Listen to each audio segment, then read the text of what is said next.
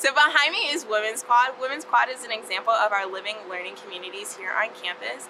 Living learning communities are a way for people of similar interests to come and actually live together. So for example, I live in the engineering community where my roommate as well as other people on my floor and in my building are all engineering majors. Women's Quad is an entire community of women. There's also a men's community as well as our Capstone Sport Entertainment Management and Business communities. So anything that you can think of, there's probably a living learning community that goes with it.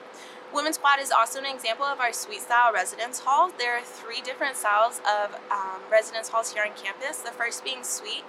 This is where you and a roommate share a bedroom and you're connected by a Jack and Jill style bathroom to another roommate and 2 other suite mates on the other side. You will never share a bathroom with the opposite gender, so it will be like 2 women to a bathroom to 2 women to the same bathroom that you guys have. The second style of residence hall here on campus is your community style bathrooms. This is where you and a roommate share a bedroom and then 5 or 6 rooms actually share a hall bathroom. So it's a great way. Those bathrooms are cleaned once a day, so every single day that they're cleaned. And then suite style and the last style, apartment style, are actually cleaned once a month by our housing staff.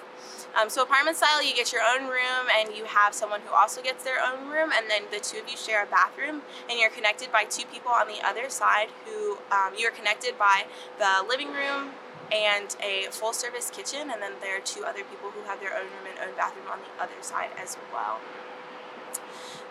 Something that is universal to all residence halls here on campus is laundry. It's included in your tuition and fees, so you don't have to pay anything extra, as well as a kitchen on every floor, if not in your room, study rooms on every floor or in the residence hall, and classrooms. So some people will have classes in residence halls. With classes being held in residence halls, they actually close at a certain time, so you have to have your Carolina card to get into the residence hall after a certain time, as well as onto the elevator or into any rooms. You have to have a specific key to get into your room, or a key fob to get into that area. Also universal to all residence halls are resident mentors. This is a upperclassman student, so we like to call them our big brothers or big sisters here on campus. My RM sends us information about what's happening during the week, as well as what's happening during the month or that day, as well as she just is there as an added resource. One day in fall semester, actually the first day of classes, I was actually lost on campus and I didn't know where I was going, and I called my resident mentor and she came and she walked with me to class. So it's just nice to have them here to help you get acclimated to campus as your first year, as it is your first semester here on campus, as well as your first year.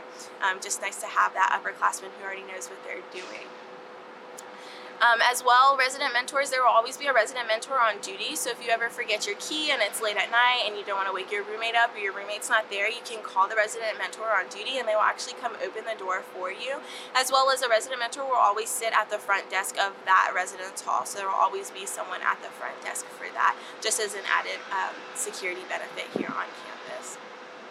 Freshmen are required to live on campus their first year, but after their first year, most students do not move off campus, and this is solely due to the fact that off-campus housing is open 12 months out of the year versus on-campus housing, which is only open during the school year. So lots of students like to get summer internships or summer jobs, as well as just to stick around in Columbia. So it's really nice because they can go out and they can grab an apartment or a house and then live there throughout the summer and not have to worry about trying to find somewhere to live only during the school months.